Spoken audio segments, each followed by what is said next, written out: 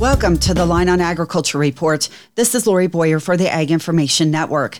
Consumption of poultry has increased significantly with the rise of nutrition and meal simplicity. Annually, Americans consume over 100 pounds of poultry per person, making it the preferred protein source in the United States. Pennsylvania State Assistant Professor of Poultry Science John Boney provides further details in part one of this two-part series on the U.S. poultry industry. Poultry products have been developed so that they're convenient.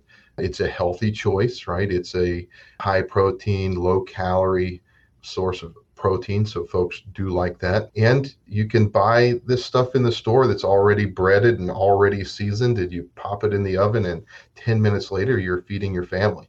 So a lot of that has driven the increased consumption. Billions of dollars are invested in research each year with a strong emphasis on nutrition and animal welfare considerations. With over 9.5 billion broilers and 210 million turkeys processed annually, significant technological advancements have been made in poultry production. Research in the design of the barns, we're looking at smart barns using artificial intelligence to help us understand weather patterns, when the barn could become hot or cold, and changing the way we manage those barns earlier. Penn State University's John Boney. For the Ag Information Network, I'm Lori Boyer.